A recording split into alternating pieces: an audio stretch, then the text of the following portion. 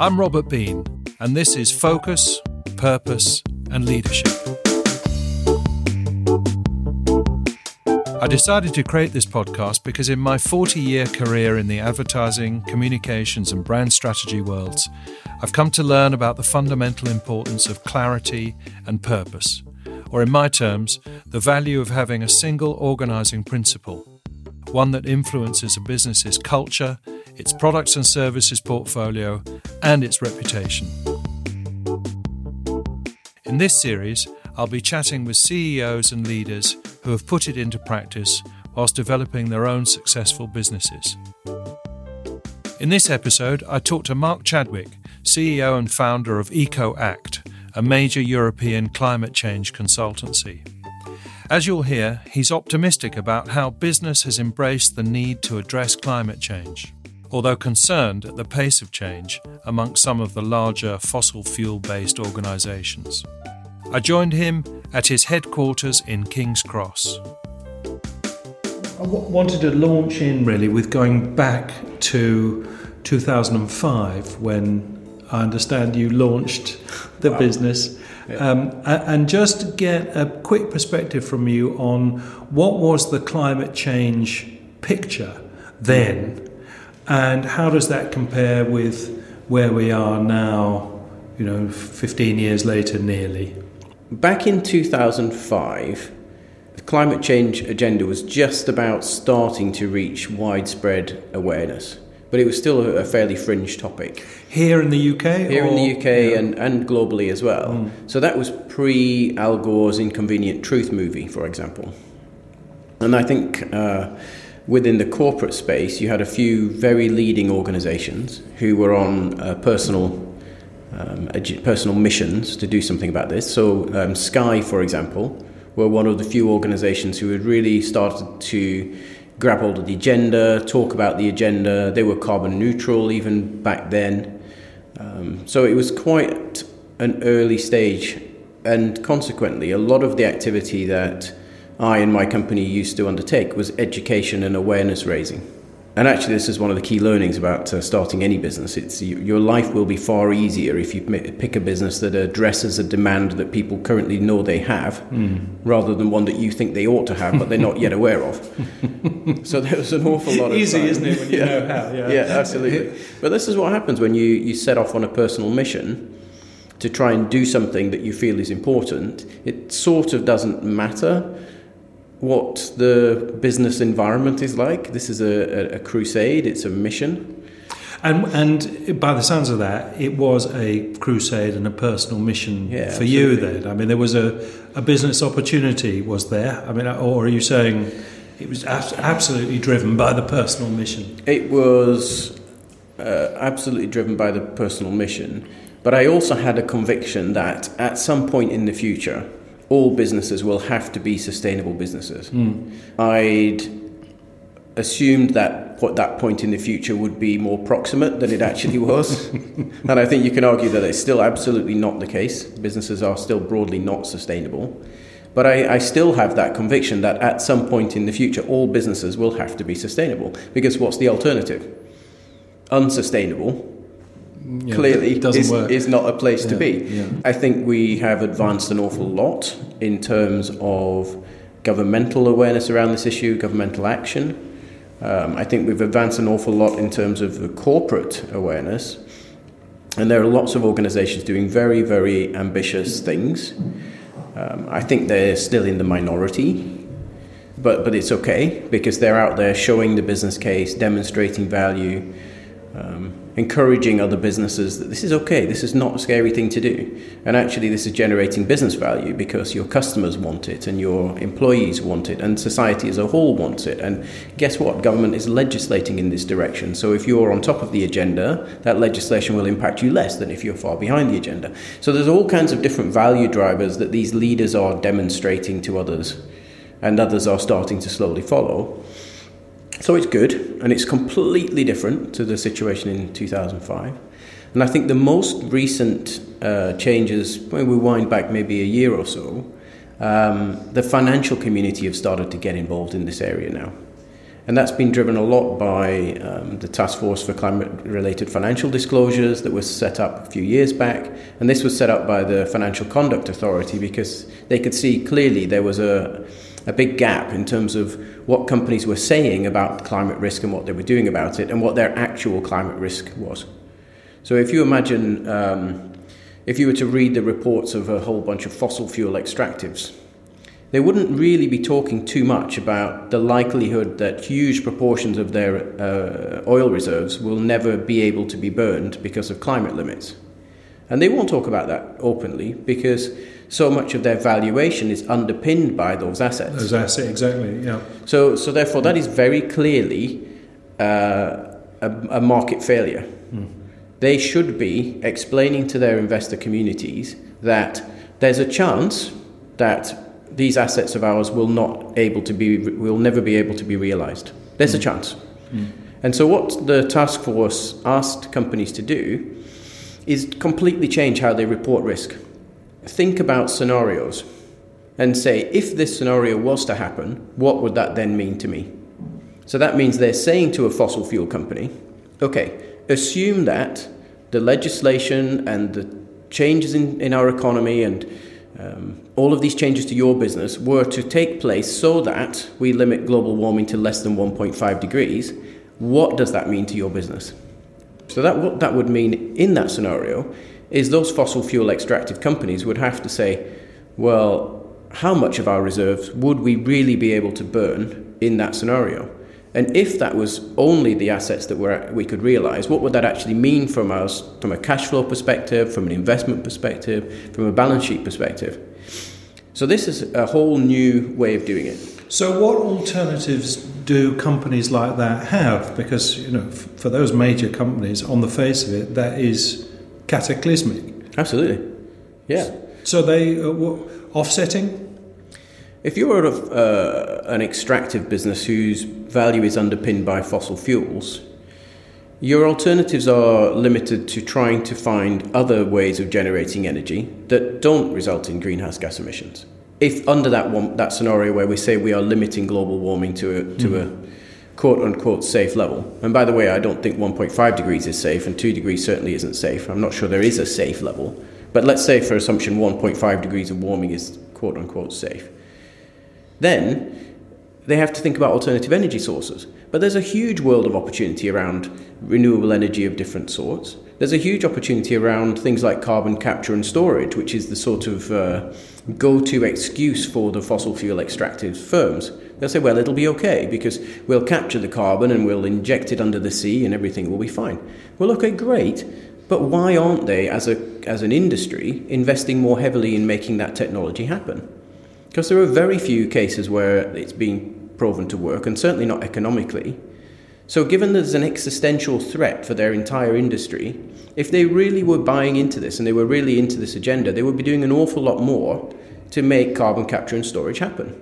So just going back a step then, when you talk about these very large fossil fuel-based businesses and the threat to their assets, what about your more regular up and down businesses, but perhaps the bulk of your client base? I mean, I know you do work with the very largest of the large, but you also got lots that aren't, in that sense, as exposed.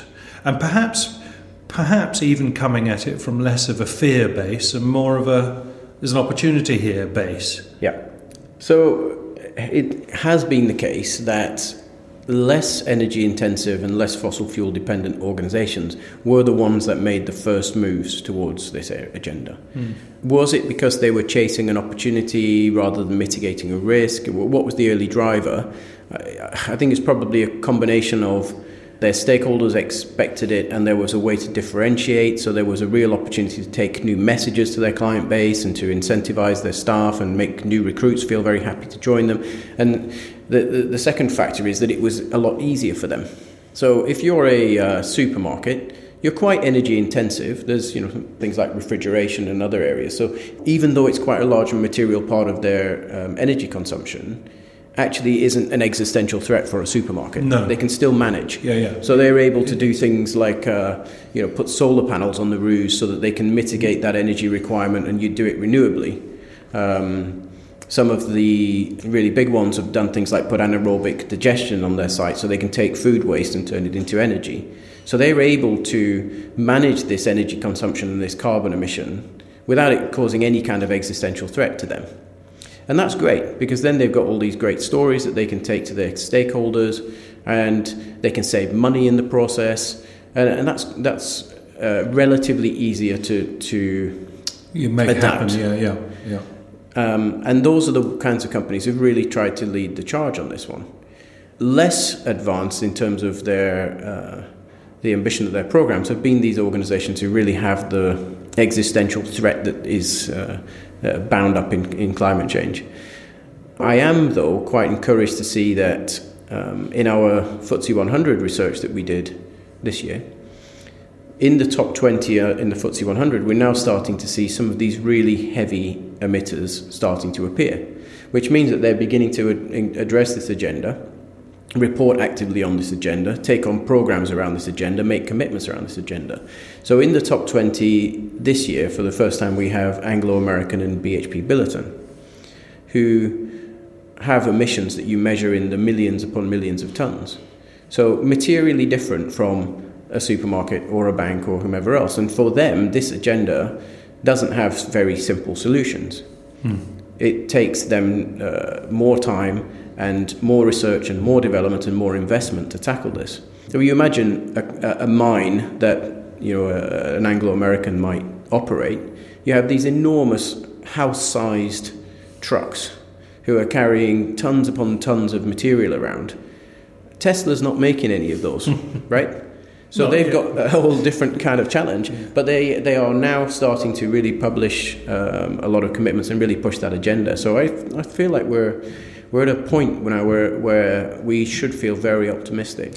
So as far as you're concerned, then, when these companies come to you with here's an exposition of our problems, there's only so much you can do with telling them to replace their trucks or whatever else it might be. So what are the tools that you draw on to help them mitigate? And I think most of it is mitigation, isn't it? So one of the first challenges we have with companies we work with is how do we bring information into the business? How do we get the data so that we can begin to understand what needs to happen? What you'll typically find then is if we were looking at an organization that is multi-site, you'll have some sites where operational efficiency is very high, and you'll have other sites where efficiency is low. And I'm thinking about carbon and energy efficiency more than, sales of bread. So we would work with them to try to understand the differences, to try to find ways to improve the performance of the laggards, to try to find ways to look for leadership or innovative options in the leaders, so that we can move them in a planned way towards improving their carbon and energy efficiency. So that would be one angle. But that's sort of almost behind the scenes, under the covers, if you will. The other part of the program that is very important and can demonstrate early value is we would want to work out who is it within your ecosystem of stakeholders that is particularly interested in this agenda. And often that will be staff, often it will be new recruits, it would be investors, it would be customers. So once you understand who's interested in their performance, we can then begin to understand what is it that those people want to hear. I'm sorry, I'm smiling because I can't help but think of where to drill for oil, but it's the most inappropriate analogy. But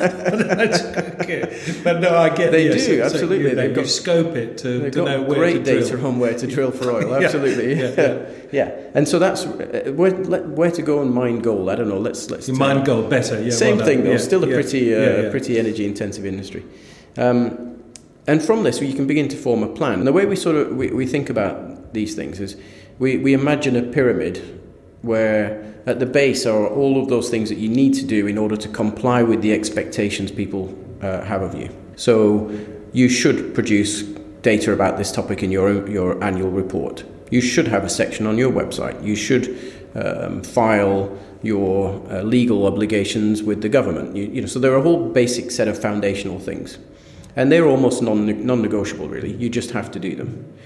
There's another layer in the middle, which we think of, we call it compete.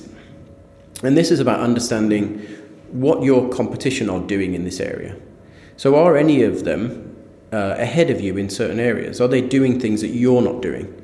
And if so, why are they doing those things, and should you also be doing them? So you start to build up a set of activities that fit within the compete space.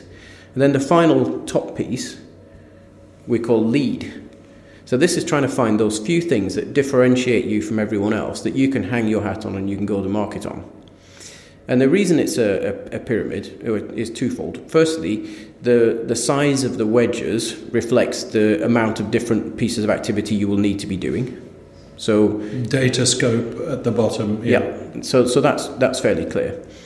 The second reason it's a pyramid is if you try to do things that exist in the leadership space without first doing the comply piece and the compete pieces, it's going to fall over.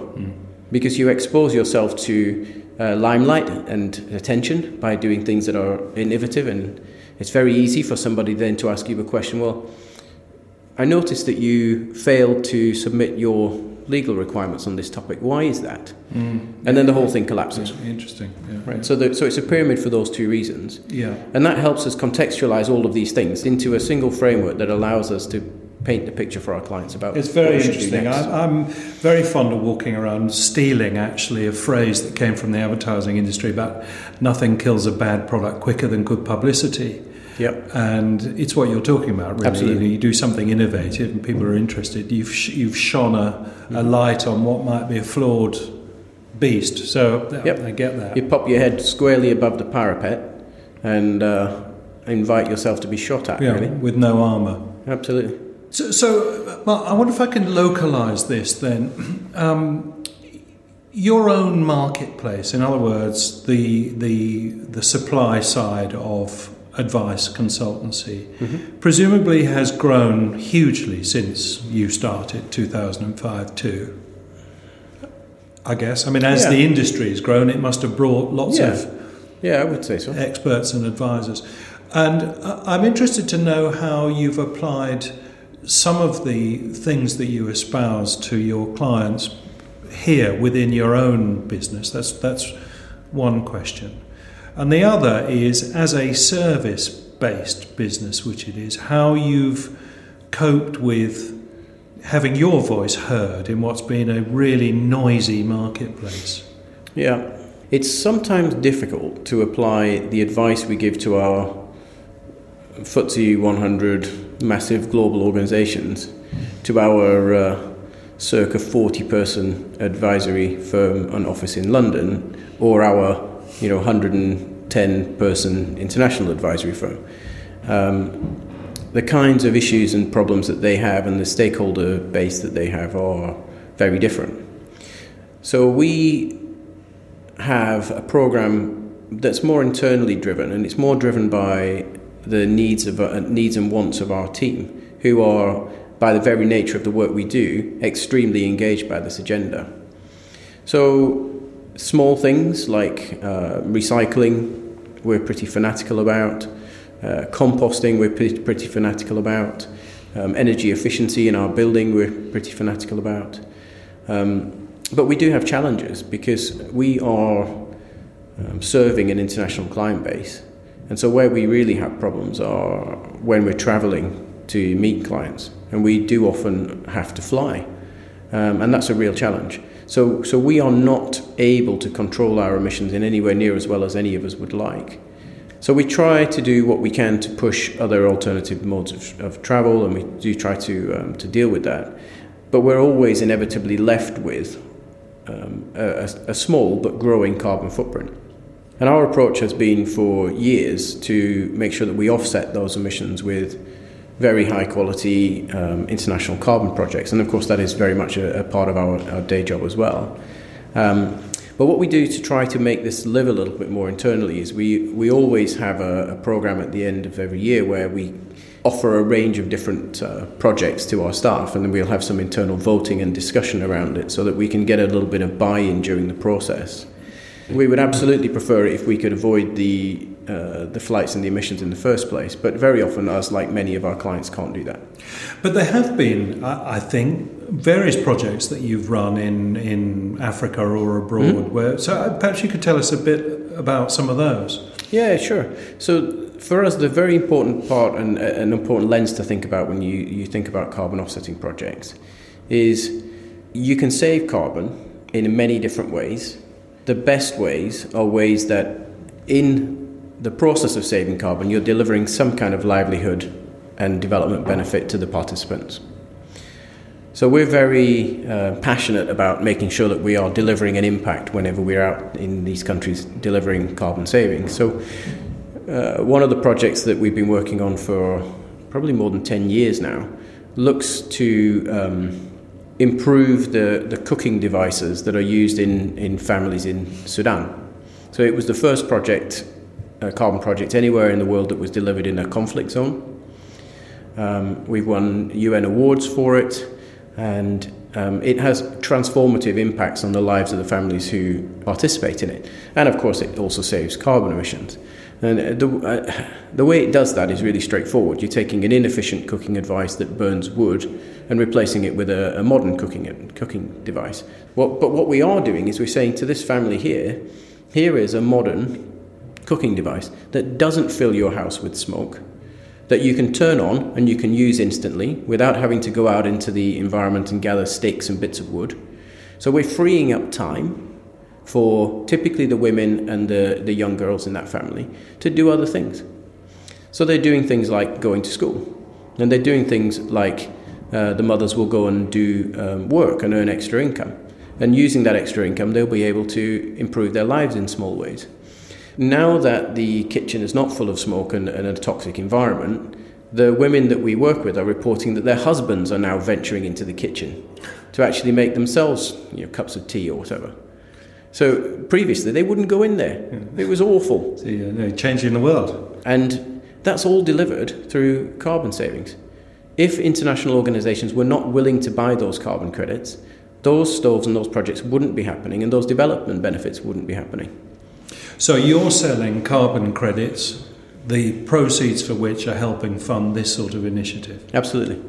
So that is a kind of giant offset program, isn't it? Mm-hmm. Yeah, absolutely. So you look through the common thread of the projects we're directly involved in, and they all have really powerful and impactful livelihood benefits.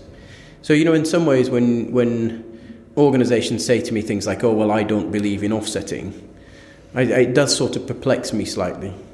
I mean, why wouldn't you? So what is it that they don't believe in? I'm not sure. Yeah, I'm not sure. And also, I mean, the risk of taking this too much at face value, isn't it simply the easiest, laziest, most expedient way of making contribution? I mean that in a good way, that absolutely. I don't need to do a great deal, do I? Provided I engage in offsetting. I mean, it seems to be an answer for everyone. It's quite easy to do. If you're a corporate that has a budget, it's quite easy to do. Yeah. The process broadly looks like you call somebody like us and we come along and we talk to you about what's important to you and where do you operate, and then we go and look around the circa 1,000 projects that exist in the market, some of which are ours, some of which belong to other people, and we'll come back to you with a list of ones that we think really fit well with the kinds of things you're doing. So, for example, one of our clients is Berkeley Group, the house builder. So we did a thorough look around the international carbon offsetting market, and one of the projects we found in South America is improved efficiency in ceramics and brick making.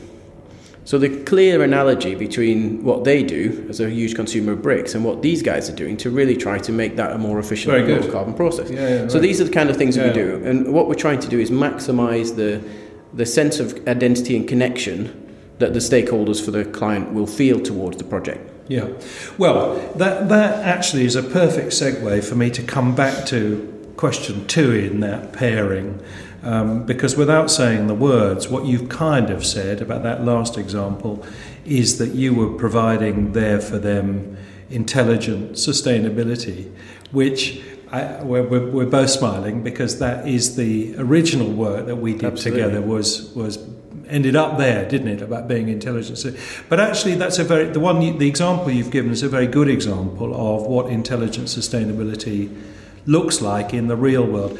Can I come back though to a question that's been perplexing me for a long time, which was why on earth did a company this size way back then doing what you do ever want to engage in a hugely expensive consultant to come in and do a single organising principle exercise, it always felt like a long way away from the core of what you do. And yet, not only have we done it the once, but, and we'll come back to this, since you've merged with the French group, we've gone and done it again. So I'm just interested in what your interest in that sort of brand focus work was. Yeah, well, when we first met, it was probably many years ago, wasn't it? 2011 maybe, perhaps?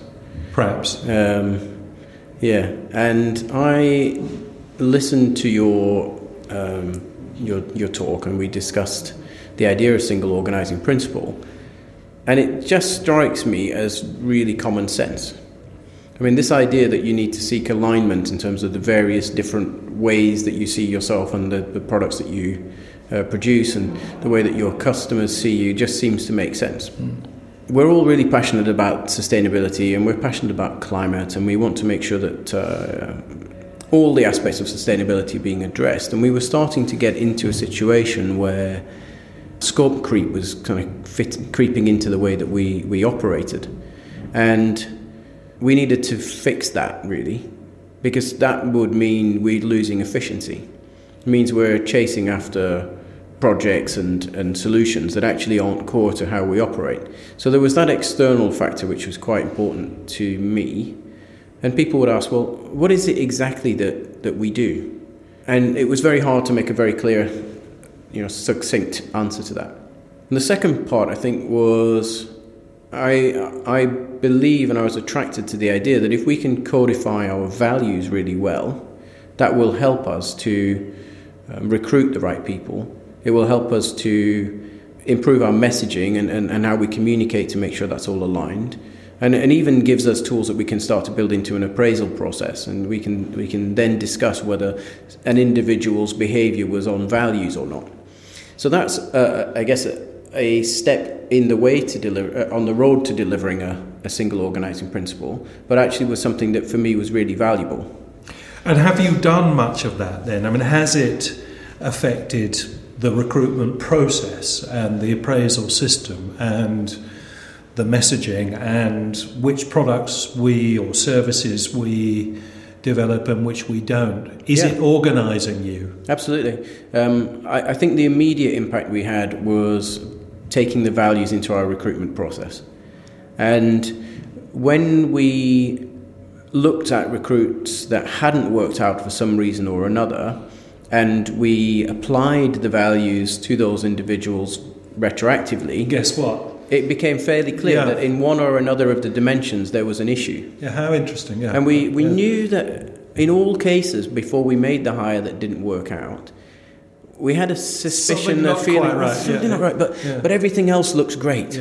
So we went ahead and we hired that individual, and then often they would either select out because they didn't quite feel our culture was right for them, or we didn't feel they were quite right for our culture.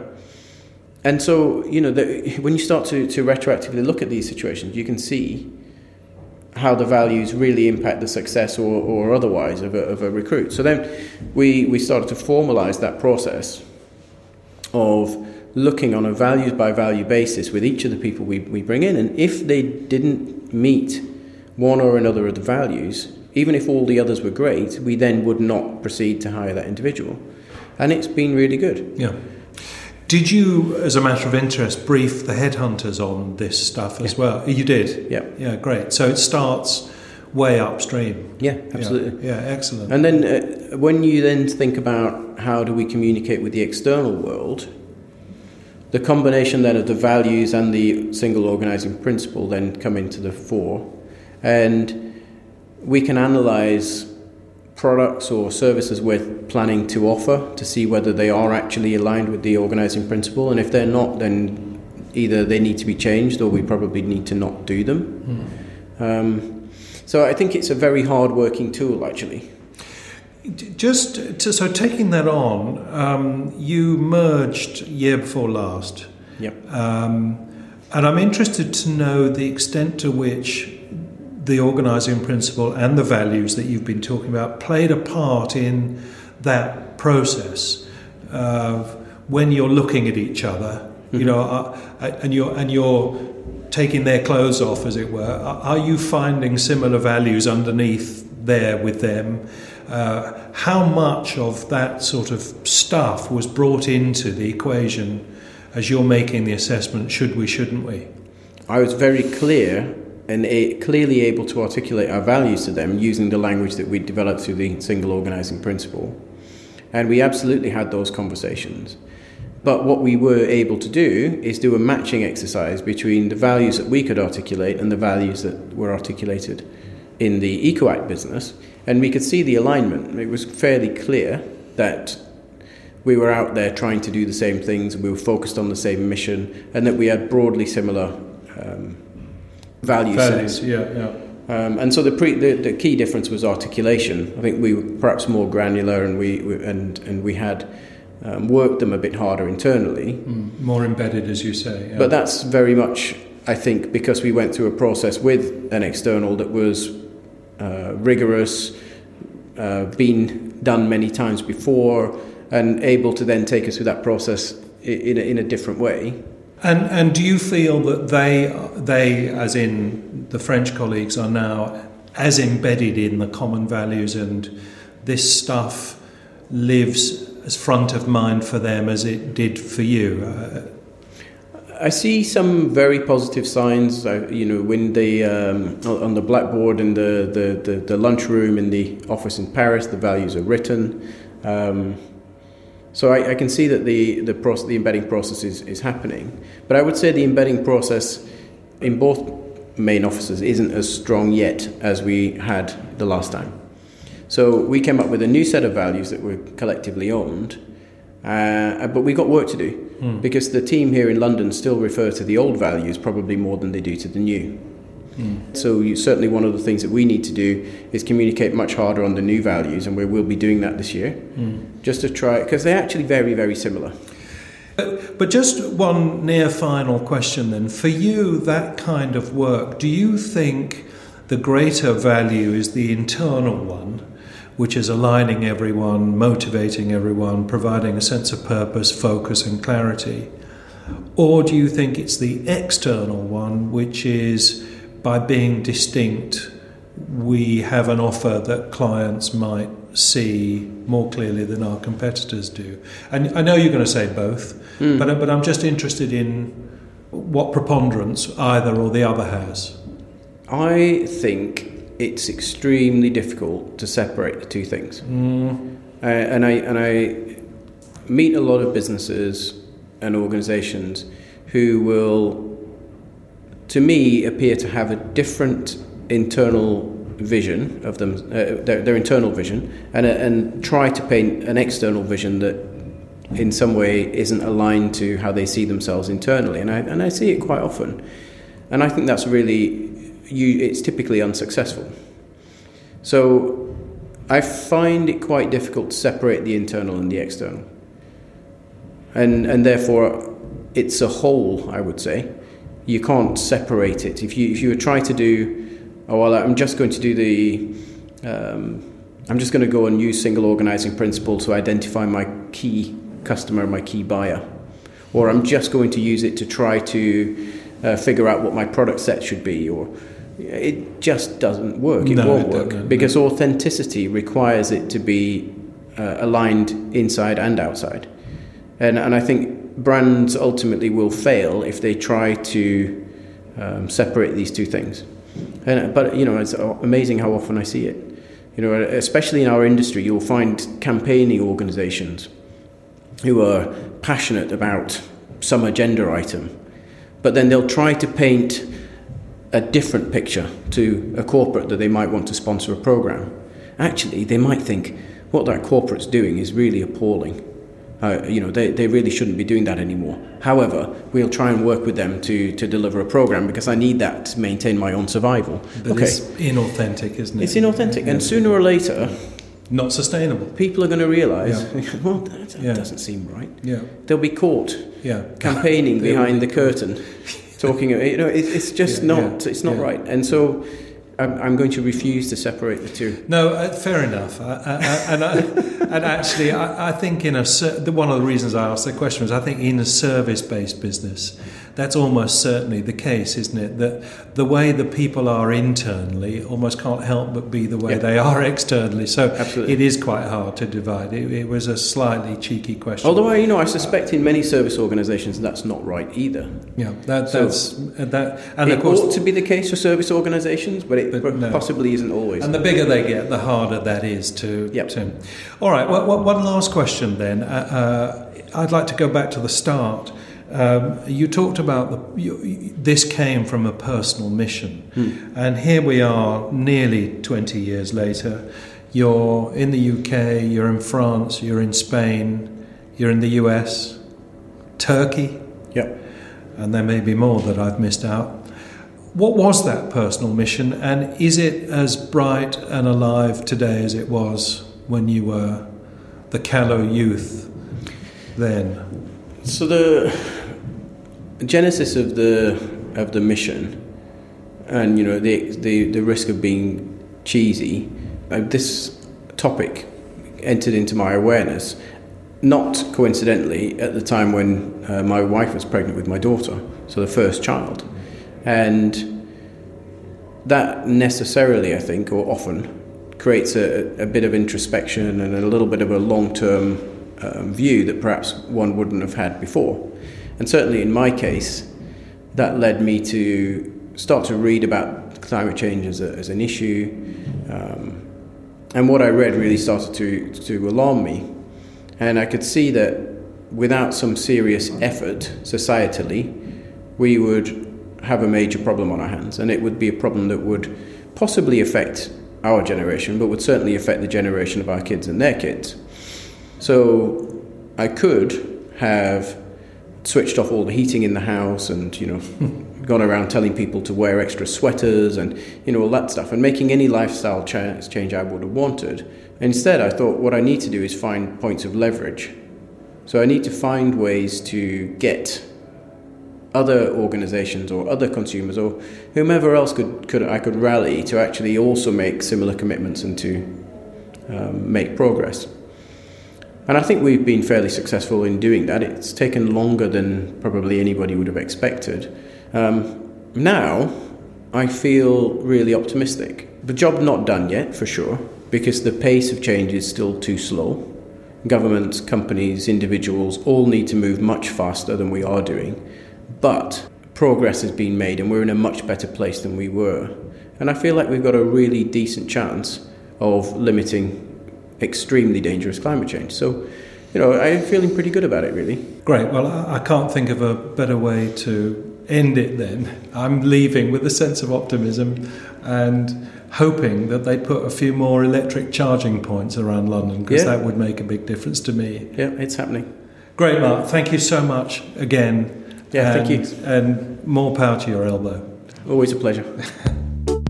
Thanks again, Mark. Please do subscribe to the podcast in your usual podcast app to get new episodes when they're released. If you have any comments or questions, don't hesitate to get in touch with me. It's robert@robertbeanbranding.com. Thanks for listening.